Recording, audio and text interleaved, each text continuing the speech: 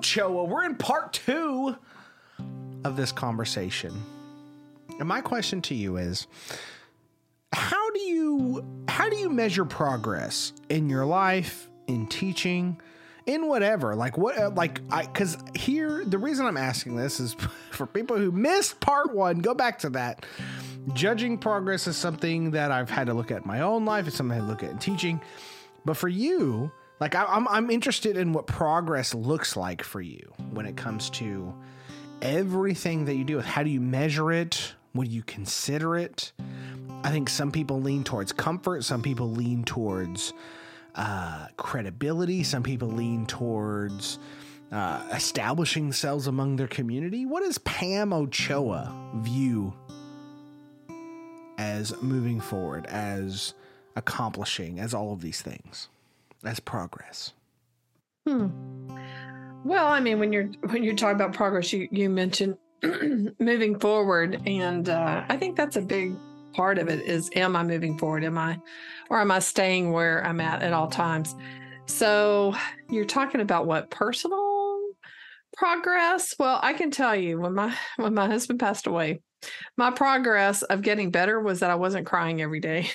So it's like I didn't stay that way. I moved on. I still cry at times, but to me, that's progress. It took a long time. I think when it comes to my situation, personally, I don't know. I think, I'm a goal setter. A lot of times I've always been kind of a goal setter. I referee volleyball, for example.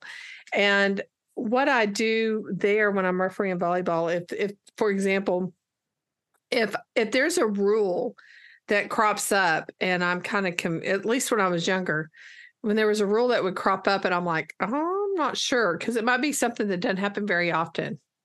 Like, a libero rule, which is a replacement rule, which is different from substituting. And the reason that's one that I didn't play under that rule, that's a rule that was changed.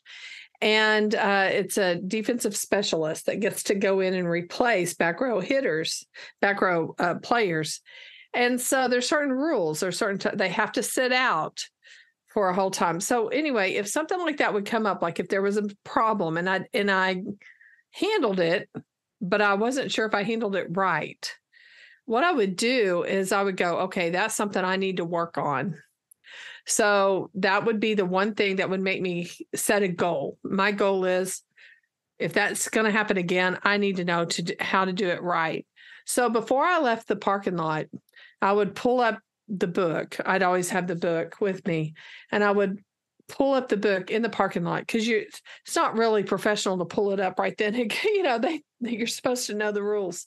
And so, but for me to get better, I would sit in my car and I would reread that rule in the casebook, and I would reread it until I understood it and almost had it memorized. Does that make sense? And sure enough, if I ever had any trouble, on that, whatever rule it was, guess what? That was going to come up over and over again that particular year. And so obviously I would get that rule down. The next year I might work on, a different rule depending on whatever comes up. Sometimes it's multiple ones. Well, now I've done that for so long, because I have been officiating now for over 30 years, right? And so when you're doing that now, like the other day, last week, there was a coach, he was doing the libero. That's why it came up. He was doing it wrong. And we corrected him and told him that what he's doing is wrong and he needs to not do it that way. And he was like, and here's the thing, he is like the chairperson of the league that we referee for. So it's like he has the potential to hire us for playoff games, which pays a lot of money. And we're explaining to him that he's doing it wrong. And he's like, oh, no, I'm not. Y'all are wrong. And so he told me I was wrong. And I was like, okay. And he said, I'm going to look it up. And so he literally, while the game was going, pulled up his rule book. He was like going to look it up, because at the end of the game, he wanted to prove that I was wrong. And so at the end of the match, we're sitting there, my partner and I, and he is like, look, it's right here. And I said, well, you might can interpret it that way, but it's not that way. Go to section 1. And because I have looked at these rule books so much, I know what section these rules are in. So I said, you're looking at the wrong section. Look at section 1, not section 4. And anyway, and he goes, I tell you what, he closes it up. I tell you what, I'm going to email your boss and let him know what the rule is, because we need to make sure that everybody's doing the rule correctly. So I'll let him know, because I know you're wrong. And I said, okay. So anyway, I have the casebook and everything. So when I came home, I'm like, I am right. I told my partner, I'm right. And he goes, yeah, because if you're wrong, we've been doing it wrong for 15 years. And I said, well, we're not wrong. So I had the newest casebook and the newest rule. And I looked right, because he closed it up, because I think he realized he was wrong, but I don't know. But so I look it up and I'm like, yep, I'm right. So I emailed my partner. I showed him I took a picture of it and I showed it to him, because he goes, I don't want to hear from him. I want to hear from you. So I said, oh yeah, I'll look it up. So we do that. Well, sure enough, tonight, that same rule came up and we knew exactly what to do, but we already knew what to do because we were doing it correctly. But it was just funny because we were right. And I think what it is by studying this stuff, like if there's something I want to work on, so it applies in teaching too. Like if there's something that happens, like there's transition. I that's probably my biggest issue, would be transitioning from one activity to the next. And people have a lot of ways to transition, but not all those ways work for me. So I have to figure out what way. So what I would do is I might get somebody like you or someone else. Look, can you come in and watch my class? I want you to watch for transitioning and see. And so then we would kind of look at it. We would talk about it. They would write their notes, and then we would decide what maybe I could do next time. So then the next time I'd have them come in, but I would be working on what we decided. And I would work on that to try to improve my transition. And how I would know that my transition improved is between one activity to the next, the behaviors were better. That was going to be our measurement. So you have to, I think you have to have a goal, right? But then you have to have a way to measure that goal. And so by doing that, I study. So I looked at several different ways that people can transition. We decided one that could help. And then that's what we would do. And so then they would come in, did it improve? Did it not improve? What else do I need to do? And so if the kids were more comfortable, if the observer who was helping me was would see the improvement and the progress, and I could see the improvement and progress, then I knew then that's how I'm going to do transitioning from here on out. I still didn't eliminate all my problems, but to me, that was always my biggest issue, is transitioning from one to the next and keeping everybody calm in the classroom, especially on those rough classes. And I never, I still could work on that. But I knew that I progressed because I wasn't the same way I was before. Does that make sense? And so Same thing with, like right now I'm at the retirement stage, right? So I'm always listening to these retirement radio shows, podcasts and stuff, because I want to make sure that my money, that I'm handling it in a way that is going to help me, because I'm watching my parents, right? And they have done great. But right now they've fallen into some health issues that's cost them quite a bit of money. And so I'm thinking to myself, okay, so, all right, I'm here at this age. My mom's 20 years older than me. So I need to be ready for that moment. So I'm like listening to, how can I make sure I'm ready for that moment? So I have all the resources that I need. So I'm not there yet, but my goal is to be able to be where my parents are, because they're having these issues now. They're tighter on because of the things that they're having to do that have cost a lot of money. but they're able to hold their ground because, I mean, they've had to tighten up, right? But they're still able to go out and eat with me on Sundays. They're still able to do some things because they took care of something 20 years or 30 years earlier. Does that make sense? So I talked to them about it. I want to make sure I'm doing those things. And so I know where I started, and I'm watching like progress, my ability to do that grow. Does that make sense? My savings and other things are growing because I'm being more mindful of those things. So I'm always setting a goal. Same thing with learning. All these books, I would set a goal to read certain things, to study certain things, like I do with that volleyball. I did the same thing with when I would teach.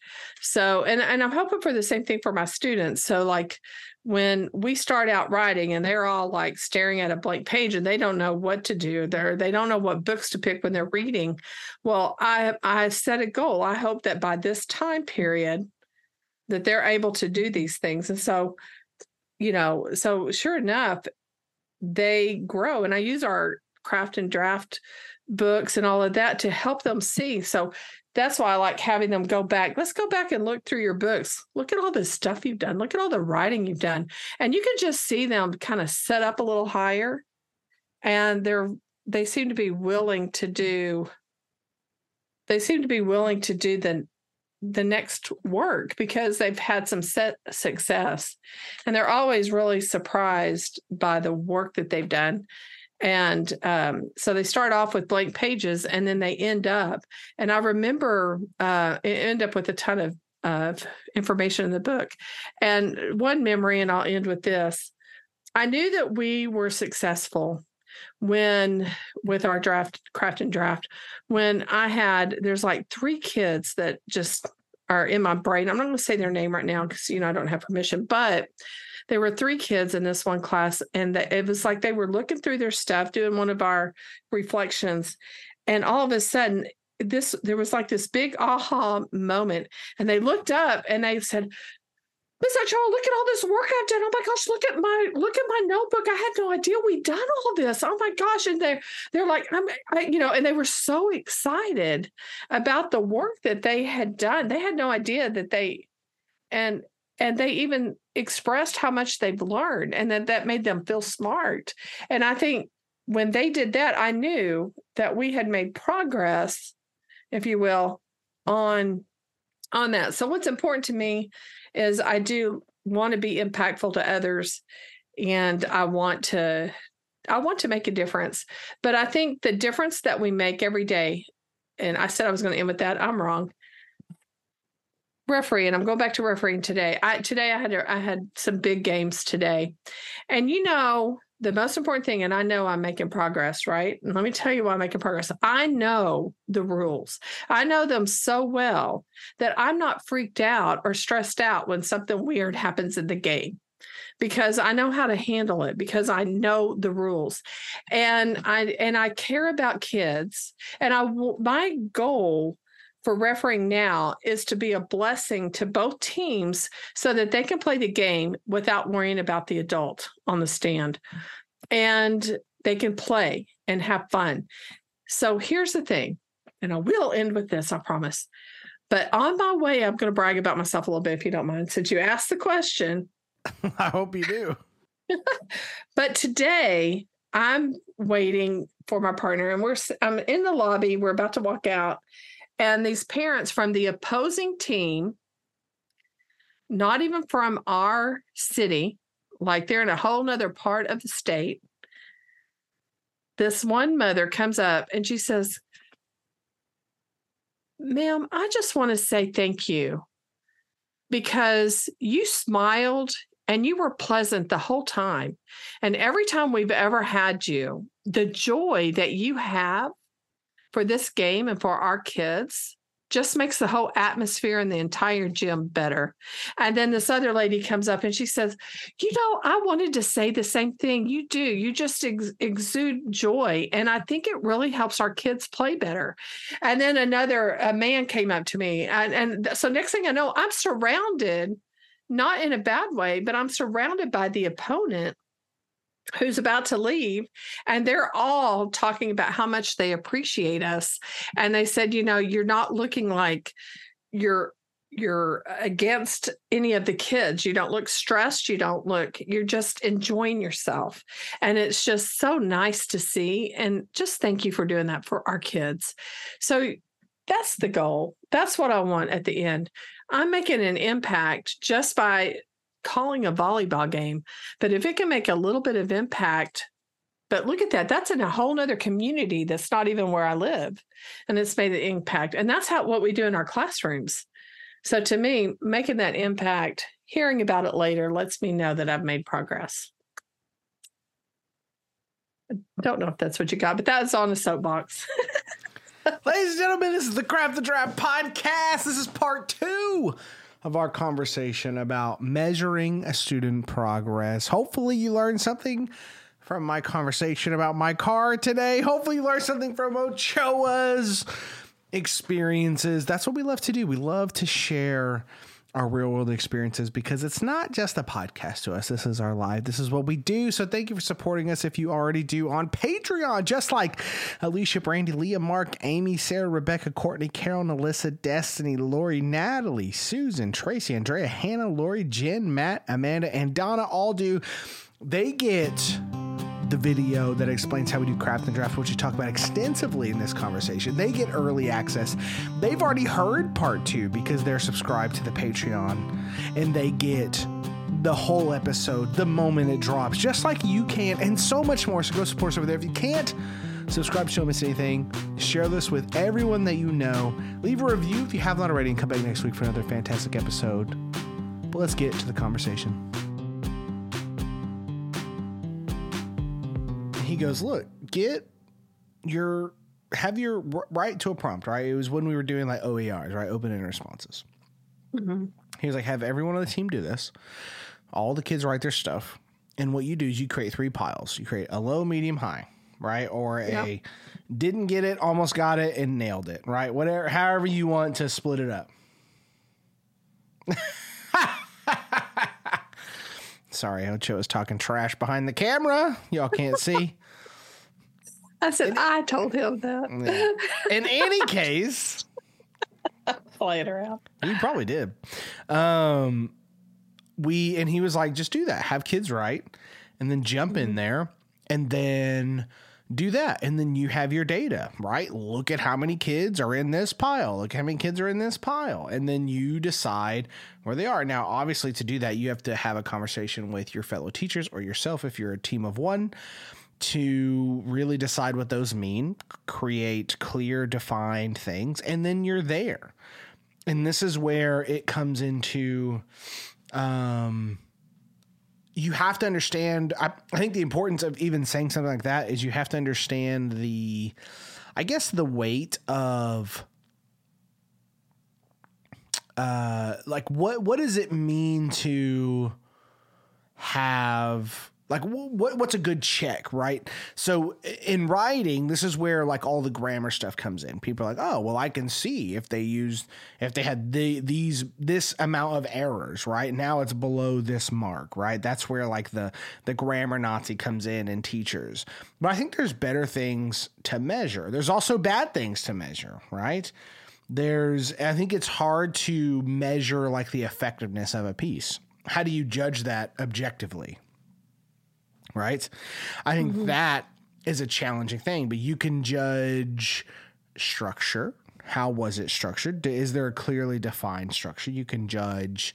I will say this because even y'all can hear me debating myself in my head as I'm saying this. It's like, do you want to count points off for no thesis statement? Because that's what it is, right? It's like, okay, we're going to practice thesis statements for 5 days. So everyone better have a quality thesis statement. Like we all know what that means, but how do you judge a quality thesis statement? What does it need to have? And so I think that is the interesting piece to me of teaching. It isn't like once we get past like, okay, we need checks. Now it's like, okay, so what do these checks look like? What do they mean? Especially in writing, because it's like, how do you judge good writing? How do you judge that kids are doing this? And so my way around that, which is why I find it interesting and I have this detailed in Rightfully Empowered, if you want to check out that book. It's also going to be, it's detailed in so many of our podcasts, going to be detailed in the Craft and Draft book whenever that thing finishes.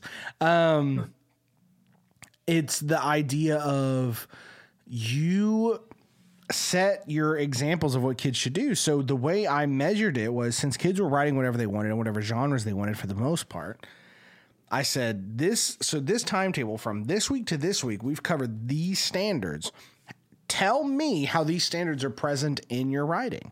And if you as the student can tell me how these standards are present, or how you use them, or how they manifested in whatever you were doing, then those points are there. And then we can have the conversation. And I built a grading system literally around dialogue with the writer, to where we walked away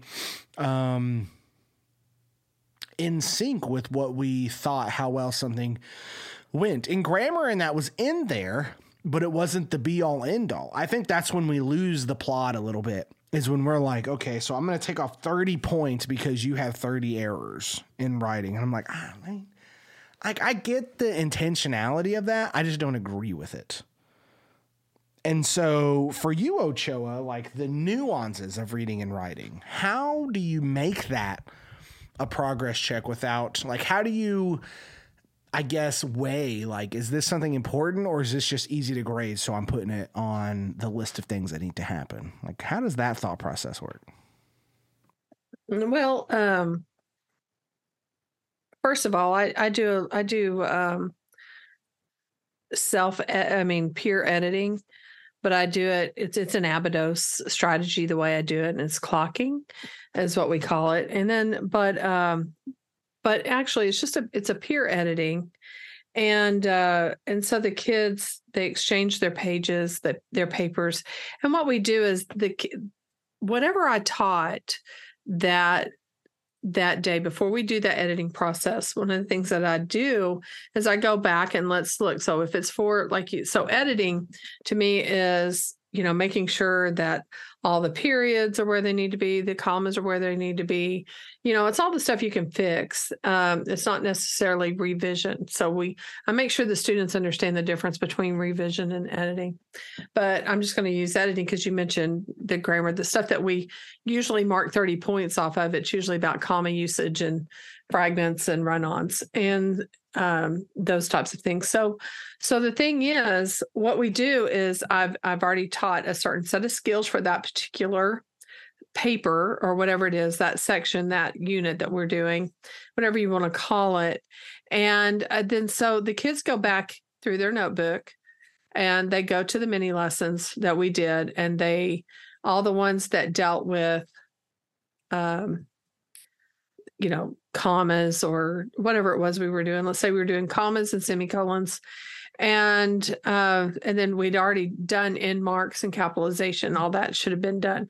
So let's just say we're focusing on that for the actual topic or the standard that week had to deal with, or that unit had to deal with compound complex sentences, right? Because that's why you would use those types of marks. So in the editing part of it, they would go back and they would look, and then we would write a list. So the kids would give me the list. It would help them if they missed something, but the kids actually give me the list. So by listening to their list that the class gives me, that lets me know what they remember and what they have in their books. Okay. And then I add do you remember when we did blah, blah, blah? Oh, yeah. Okay, so we have this list, and then from the list, they go through and they peer edit each other's. And there's a technique that I use, but it's actually in Acts of Teaching, Dr. Carroll's Acts of Teaching. And so we do this. And what happens is the students have to actually find any kind of error. So I'm not doing it. Really finding their errors. The kids are. Now, what I'm doing is I'm walking around reminding them about that mini lesson and those things. I'm having trouble all of a sudden. Hang on just a second. I'm sorry, everybody. You're good, Ochoa. Look, guys, the one thing you gotta know about Ochoa is she is such a strong speaker Sometimes her throat just can't process her voice all the time. I don't know what it is. But anyway, well, it's turned cold today. That's part of my problem. And I usually have a reaction. I know when it's been affecting me too. Yeah. So that's part of my issue. So anyway, and then, but as they're doing that, I'm walking around and I am taking notes, whatever, but the kids have a place where they have to record what they're looking for and they have to record what they find. And then from there, that's an assignment that they turn in. I have the essays, everything gets turned into me. And I look at these editing sheets, if you will. From there, I can tell if the students are getting it or not getting it, right? Because if they can't find anything, obviously, I need to reteach it. If if most of the students can actually find any kind of mistakes, then they can do that. Now, the reason it doesn't hurt the paper for the writer is now what happens is the person gives that paper back to them. They give them their notes. And then I give one more day for all the kids to correct their mistakes. And then from there, I do a conference. If you need help with fixing anything, if you don't understand something, then we do conferences and then they can come and ask me, or I can just go, sometimes they come and ask me, or I walk around and I purposefully go there, and then they turn everything in and I double check it and then mark off what I need to reteach, and then I reteach it, etc. But I give them a chance to do that. That's not typical. Some people just give worksheets on those types of things and they have to parse sentences and things like that. But that I do all that. I do all that during revision and things like that, where the students, they don't parse my sentences, they parse theirs, if you will. They go and they find their things, and I've got techniques for that. But as far as like checks, to me, this peer editing is a check, but the students are responsible for the check before they get it to me. It's almost like y'all are all in a magazine. Y'all are all the editors of a magazine. I'm the chief editor at the end. But I'm going to give you one more time to fix it before you actually submit it for publication. And so that's kind of how I handle that. But that's a check. And they have a paper that they have to fill out. And then when I give it back to them, they put it in their notebooks as part of what, they attach it in there underneath those mini lessons that they did at some point. So I don't know. That's one thing. I don't know if I'm answering your question now at this point, because you know how you kind of go and then all of a sudden you're like, what was that? What I was supposed to be talking about? No, it's good stuff. And for someone who hasn't read it, like In the Middle by Nancy Atwell, which I've been wanting to reread just because I love that book. But it's so good. One of the things that she talks about in there is she talks about how she's the final editor for her students, right? If adults in publishing can have multiple editors and a final copy editor and all these things, like why can't kids? Like if we want to give them authentic experiences in writing, like I'm so passionate about this. It's been so long since we talked about like nuts and bolts of this stuff, but it is, we want kids to have real world math experiences. And so we try to put them in all those scenarios. We want kids to, not just practice basketball, but really understand like what it takes, like especially at the high school level, like what does it take to get a scholarship for basketball, for volleyball, for softball, for baseball, all of those things. And not every kid is going to get on that, but they have the accessibility for that. They have the focus. But in writing, so often writing is a means to an end in terms of you're writing to explain your response to this story that I forced you to read. You're writing to respond to this prompt that I forced you to answer. You're writing to answer this question that I forced you to answer. And so often is it not about just being a writer and what it means to be a writer in the real world and what that experience is like. Does that mean you always have multiple line of editors? No. If you're writing articles for like some website, like I wrote last year, I wrote an article around writing for a website, and there was no editor there. They were like, they have like one line editor that goes through and just makes sure like everything's like relatively good, but there was no content editor, there was no grammar, like it wasn't any of that. And so it was mostly me, which was fine. Like I'm an experienced writer, I can handle that. There's also times where like you can enter in like publishing competitions or just submit for publishing in general. There's no editor for that. It's just you. But there's also things like when both my books had multiple editors on there. Everything from helping me edit copy to editing the actual just structure, and then editing like content. Like I had conversations around grammar, and I also had conversations around like, hey, should this go here? Should we do this? Teach Me Teacher, that book was the most complex thing I've ever written, because there was essentially 3 stories happening through Teach Me Teacher. It was my personal story of childhood, it was my story through teaching, and it was also my just reflective piece on education in general. There was 3 narratives happening at once. And so I broke that book apart no less than 3 times, where I was like, okay, I need this order to switch in order to fit certain things, but I also needed it to match chronologically with my story, because otherwise you would get lost in the personal piece of that book. And it was complex. And I had heavy conversations with editors around that. And I don't understand why we can't do that for kids at least a few times a year. And if you build it into your class, which is what you were so good to do, kids can be that for each other, and they can go through that experience, because you learn the same way you learn how to be a better writer by reading a lot and a lot of variety is the same concept of the more you help other writers, the more you become a better writer. It's like when I started, like, it's like Teach Me Teacher and Craft and Draft. Like the more we talk about this stuff and the more I've interviewed and the more I've dove into this, the more teachers I've helped in their actual classrooms, the better educator I am, because it allows me to think through things. You see things from a different lens when you're trying to have triage, or when you're trying to have support, or you're trying to build scaffolds for somebody. And kids need that too. They need to be able to go, I read this and I didn't like the intro. Here's why. And it doesn't mean the writer it doesn't mean the kid is going to give the best writing advice. It doesn't mean the writer's going to learn so much from that. But what it gives them is experience with that metacognitive piece, which is hard to do.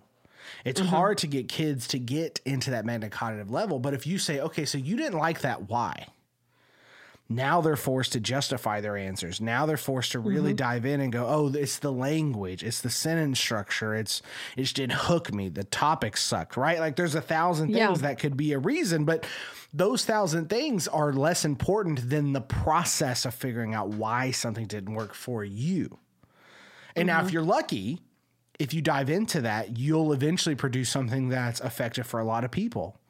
That's really rare in today's world. Everyone wants to make something, everyone wants to produce something that tons of people love, but there's only one Stephen King. There's only one James Patterson, right? There's only one Glenn Greenwald, if you want to jump to some news, right? It is what it is. There's only one Ben Shapiro. But there's a lot of people who have success that isn't to that level, but they have very successful careers and lives. And I think that the more we set kids up for those experiences, it just raises it increases their likelihood of engaging with that real world aspect of what the English class could be. But if we just limit kids constantly to just the rote memorization and the basic things that they have to do in writing and reading all the time, like no wonder kids are checking out and don't want to be in our classes, because it's not real and they know it. Oh yeah. I mean, it's true. And the more the student is involved in their own writing, the better it is. I have this memory of about a few years ago, a student, she was in my honors class, but it was a really good piece that she read, but if she'd have turned it in when I went to school, she would have had A for content, F for commas, and then she would have had a 50. So I guarantee you That's what she would have, because that's how I was graded when I was going through school. And so the thing is, we had a conversation. I called her up there. She had turned in her paper.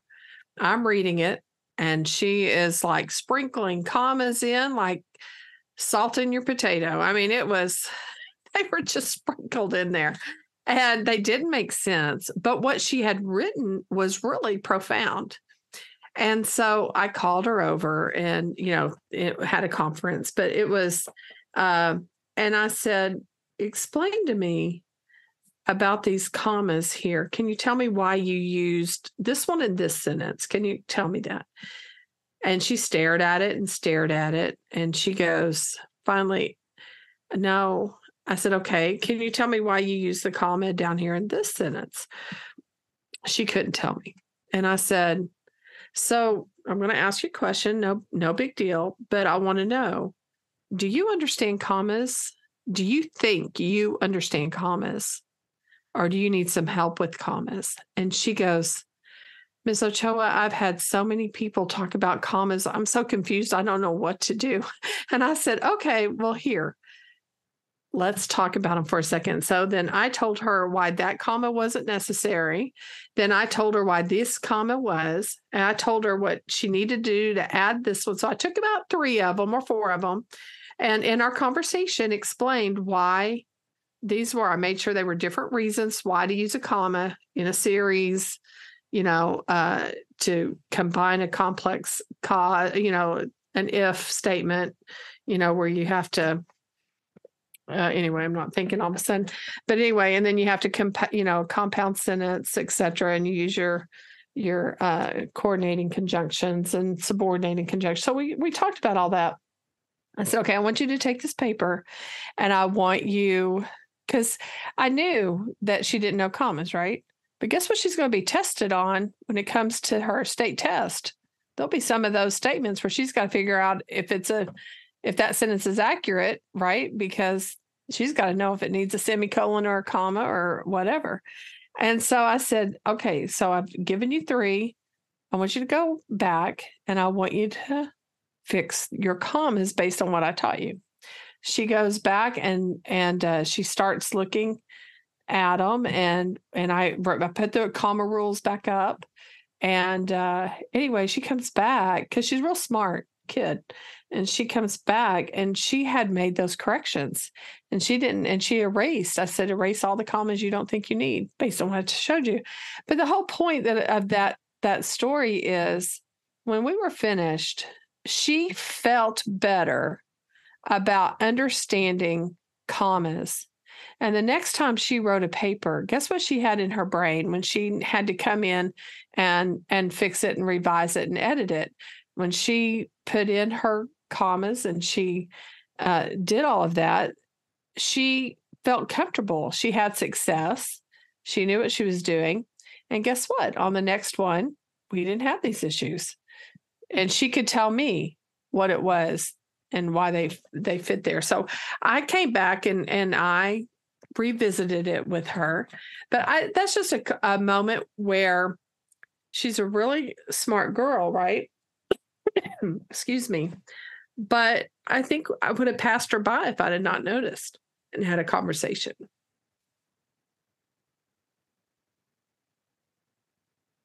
Here's the thing, Ochoa. You ready for this? I don't think any of this is an exact science. I think a lot of it is experience. Much like, at this point, this will be episode 2. Much like part 1 of this was for me. You have to dive in. You can't be afraid to make mistakes. You can't be afraid to do these things. Your kids are going to learn if you're focusing on the right things. And you just have to learn what works for you. You have to learn how to constantly grab these checks. And Pam and I wholeheartedly agree that if you use the Craft and Draft Journal system, it's built to do this for you guys. It is built to give you the evidence that you need, because it is clear when you sit down with a kid and you look at their craft books and draft books, if they are not doing the things that we've talked about as best practice for these journals, you immediately know they're not getting it. Immediately. And that was such a game changer for Ochoa and I, and it became something that we've become obsessed with in terms of just how much we believe in it. And it costs you nothing. It costs you 2 journals. If you can't afford 2, you can do it with 1. Like, there's ways around it. Like, you can do it digitally, but it's something that we highly recommend. And so if you've gotten to this point in this episode, ladies and gentlemen, and you are wanting more on that, if you're wanting to dive into how to set up your own craft and draft journals, all this stuff, go to patreon.com/craftdraft. Join us. If you join us, you get the free video we posted a long time ago. We've done multiple things about it. You can look at it. You can examine how we do it. You can tweak it. We want you to tweak it because we want you to give you your feedback, how it's working for you. So if you're struggling to get that data piece, if you're like, I just don't know how to make this work, my principles and everyone's telling me I need data, but I want to do workshop, we believe Craft and Draft is the answer. So if you haven't already, support us. That's Payable Show. I'm Jacob Chastain. We're 2 educators down here in the state of Texas doing what we love, talking about English, reading, writing workshop, and so much more, including my car woes, which hopefully are over besides the fact that I'm broke for the rest of my life. But ladies and gentlemen, subscribe if you haven't already. You guys broke the bank in terms of listens for September. Biggest month we've ever had on Craft and Draft, which is super exciting. Always fun to see numbers come up. So thank you guys for sharing. Thank you for sharing it with your PLCs, your PLNs, and so much more. Come back next week for another great episode. And as always, know that we are here For you.